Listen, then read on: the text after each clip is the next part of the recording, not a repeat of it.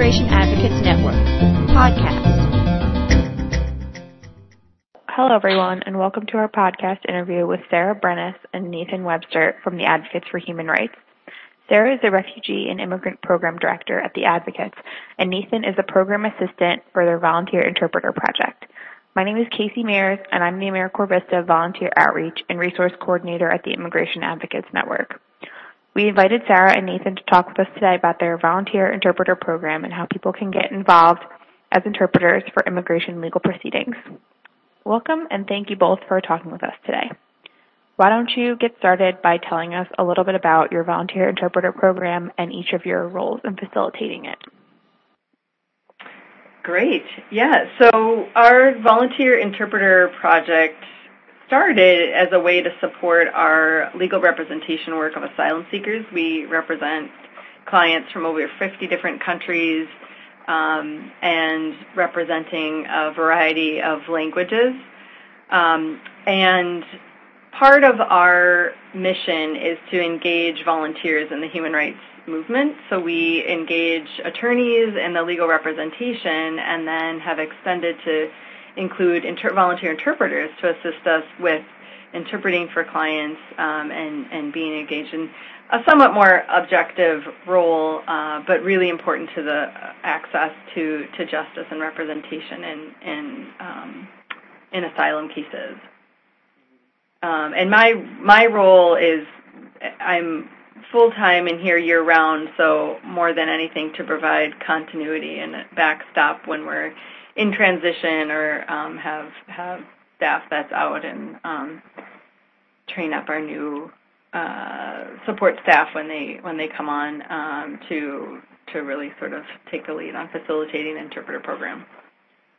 Yeah, and I kind of administrate the volunteer interpreter panel on a day-to-day basis. Mostly what I do is field volunteer interpreter requests from our volunteer attorneys who have accepted clients, and I send out inquiries to the panel and try to furnish those attorneys with a volunteer interpreter to help facilitate their provision of legal services. Great, thank you. So how do people get involved as interpreters? What are the steps involved in becoming a new volunteer with your organization? And what types of people do you look for to serve as interpreters? We employ a variety of different methods for recruiting new volunteer interpreters. So it's a significant amount of outreach on our part, just trying to establish contact with as many language proficient people as possible such that they might be interested in volunteering, at which point we direct them to our website where they can sign up. And then once you sign up for the volunteer interpreter panel, you'll submit a form with your contact information, your language proficiency, your availability, your location, and what you're interested in doing, namely interpretation, translation, or both, at which point I'll send a package of training materials to you via email. And we ask them to sign a confidentiality agreement because we're working with case-sensitive client information. And we also ask them to read our volunteer interpreter training manual and watch a video. And we also host actual in-person volunteer interpreter trainings at some of the local law firms a few times a year to provide kind of an in-person, more exhaustive training process. And we call in professionals to help with that. So we try to maintain kind of a bare minimum of qualification before people start taking jobs, but it's a fairly accessible project in terms of signing up. And we have everyone from local college students to professors to attorneys to professional interpreters helping out on this. Really whoever has that language skill and has the inclination to use it. That kind of answers one of my other questions, which was about qualifications, and do you have professionals or community members? Are there any specific qualifications, like a fluency test or anything involved, or any regulations that the government imposes for people to translate or interpret for court or for legal documents?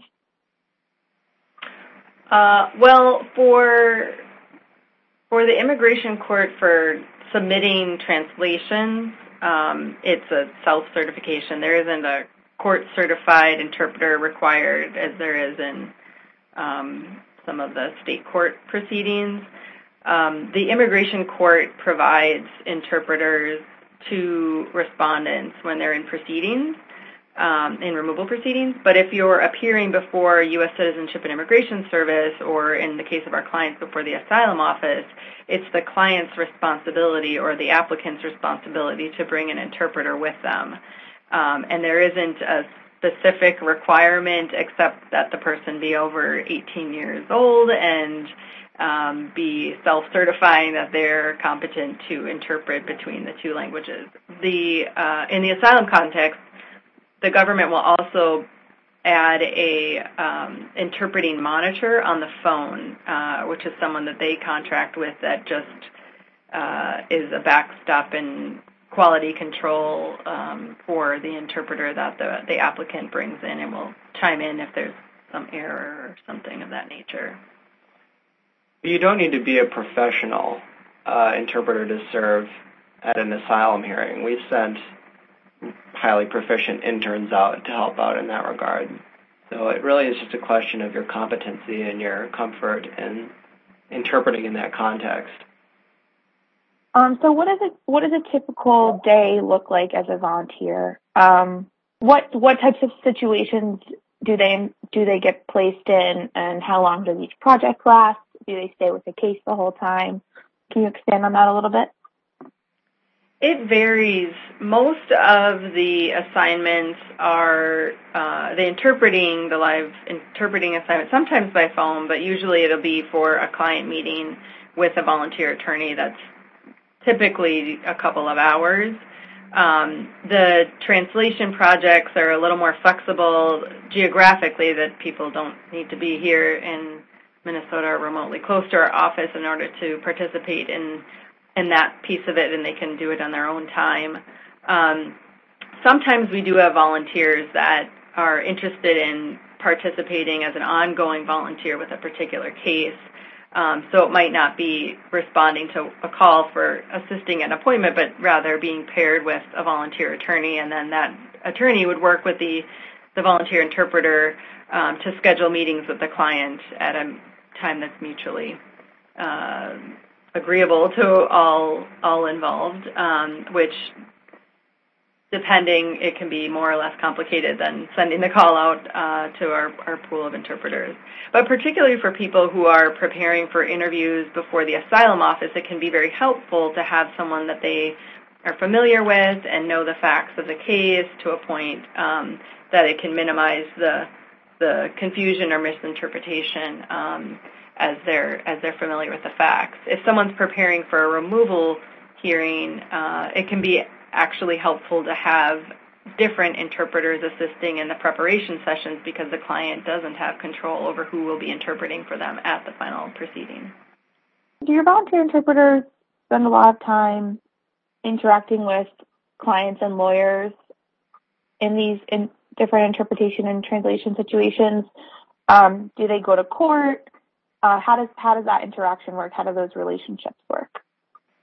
So it varies. Again, if it's a volunteer that's vested in a case and they're assisting on an ongoing basis with interpretation, a lot of times they will go to court. And it can be helpful to have an interpreter that you've been working with to be at the court if the attorney doesn't speak the other language, because they can help be a check on the interpreter at the court. In contrast to the asylum office, there isn't someone who's monitoring the quality of interpretation for the court interpreters, and it can be just as varied in terms of quality. So a volunteer might go with to observe the hearing and send notes or nudge the attorney if they note that there was some misinterpretation, so that the record can be either corrected or making a note on the record in order to preserve any possible grounds for appeal on that basis, should the case not be granted. So I'm sure you both, with the organization that you work with, have some anecdotes to share about how important this is and how important it is to have a quality interpretation in immigration court. Do you have any stories to share, or any any notes on how important it is to have this high quality and have people dedicated to this craft? Yeah, it could be critical, and if you don't raise the issue before the immigration court, then it's waived for purposes of any appeal. So, if the client at the end of the hearing tells the attorney, once you have an interpreter available, all the ways that they think that their testimony was misinterpreted, at that point it's just too late.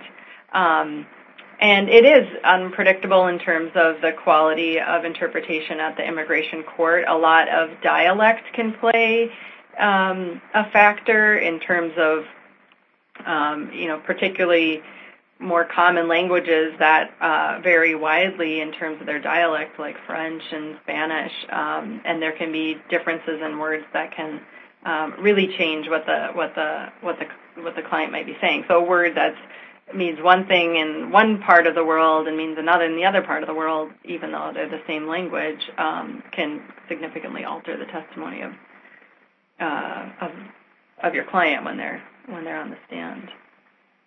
Even apart from the context of the immigration court or accepted clients, this can have a huge impact on even prospective clients and the speed with which we can process them for services.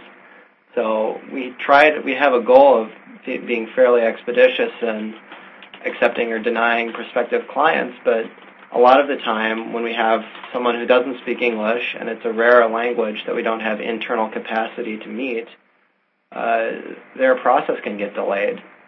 So it really can have, quite apart from the quality of the actual interview and prospective mistranslations, it can have a pretty substantial impact on the timeline of when they're getting services. And especially with asylum, when you have a 1-year deadline and things are so temporally specific, that can be pretty determinative in someone's ability to get relief. Are there any things that you think that it's important for interpreters to know about the immigration field or about law or different legal words that they need to understand in English in order to be successful in translation?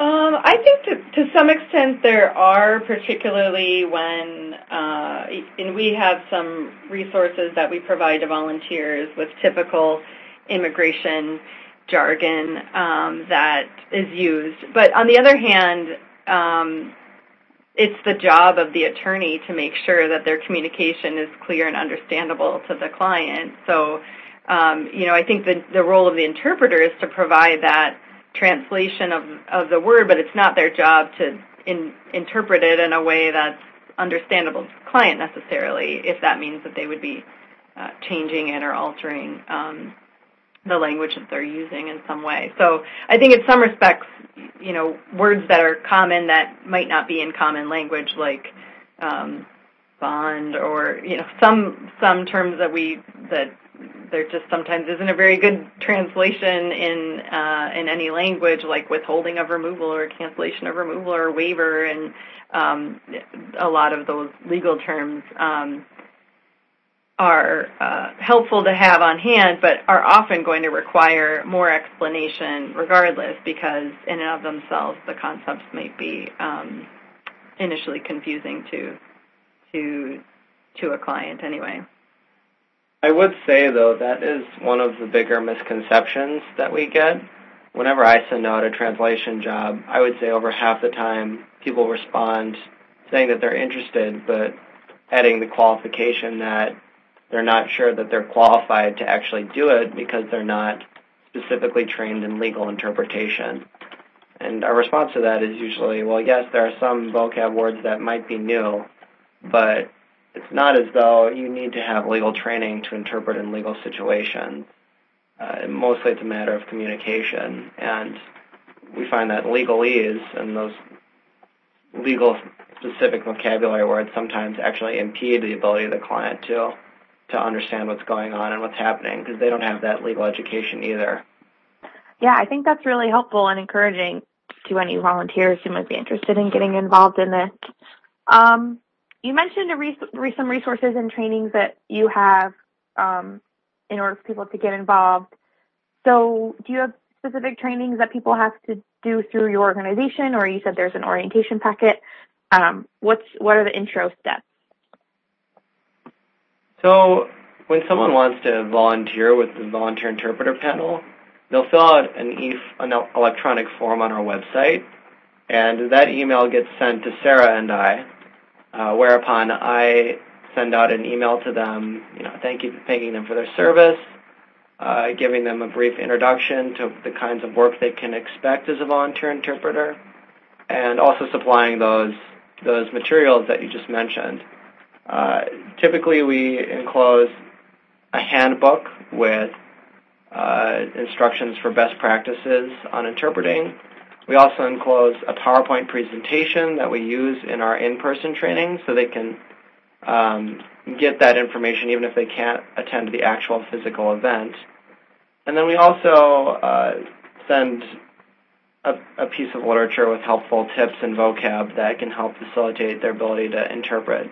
A lot of things have to do with, addressing the client in first person, making sure everyone is privy to what's going on, not excluding anyone from conversations that are happening, being culturally sensitive and aware, allowing time for the interpreters to catch up, or being comfortable cutting off the client so you can have a digestible piece of information to interpret to the attorney. Basically common sense stuff like that, but content that is informed by input from professionals. So we do actually send quite an extensive training, and we also send a video which has a lot of the training details we expect people to be familiar with if they want to serve. And we ask that people don't actually take any jobs until they've had a chance to go through those materials and sign the confidentiality agreement. So it is a bit of an honor system, but the expectation is that volunteers are going to be sufficiently trained to comport themselves successfully in any interpretation situation. Are you aware of any similar projects for folks who might not live in your area and want to get involved in something like this? Or I think you mentioned that you might have a way for people to volunteer remotely with your project. I am not personally familiar. I'm sure there's other organizations that have similar volunteer panels. And I believe the American Immigration Lawyers Association might also have an inlet to connect people with different programs. And as you mentioned, we do have opportunities for people to assist, particularly with document translation, but we're also working to incorporate more options for people to interpret by phone if they're not here locally in the Twin Cities or nearby where our clients live. That's especially true with regard to some of the rarer languages. If it's a choice, the obvious preference is to have the interpreter be there in person, but if it's a choice between having someone call in on a conference call like we're doing right now for this podcast, or not providing the services at all, or having a significant delay in providing those services, obviously the telephone call is going to be preferable. And in many ways it's more accessible for people. So, because they can call from their homes, they don't have to commute to our office or to a specific location downtown. So, especially with regard to some of the rare languages that we have an acute need for, it's definitely something that we're open to and that we've been trying to incorporate more and more to be more efficient in providing those services. Great. So, do you guys have any last bits of advice or wisdom or calls to action that you would like to share before we wrap up? Yeah, sign up. Visit our website, advocatesforhumanrights.org, if you're interested in getting involved. Asylum seeker populations ebb and flow from different countries and languages. 5 years ago, we had very few Spanish-speaking asylum seekers, and now they represent close to 40% of our clients. And so we never can have enough Spanish speakers who are involved, or if people know indigenous languages from Central America, there's a really high demand right now for for connections and volunteers that might be interested in helping someone who's seeking protection here in the U.S. Yeah. I totally agree. We can't provide our services without volunteer interpreters. I think that's pretty clear. And, the need vastly outstrips our capacity. So anyone who wants to get involved is going to make a big difference for us and for the client. And in terms of people, if you have language skills, there's a constant need to cultivate them and to maintain them. And I can't think of a better or more rewarding way to do that than to help someone get refuge from persecution, oftentimes persecution that threatens their lives. So it's a need that is there and will continue to be there. And while interpreters do serve the client, I think that the interpreters also get a pretty significant benefit from the experience as well. Great. Well, thank you so much. I hope anybody listening will go check out the Advocates for Human Rights. And if you have language skills, to use them and help with this great program.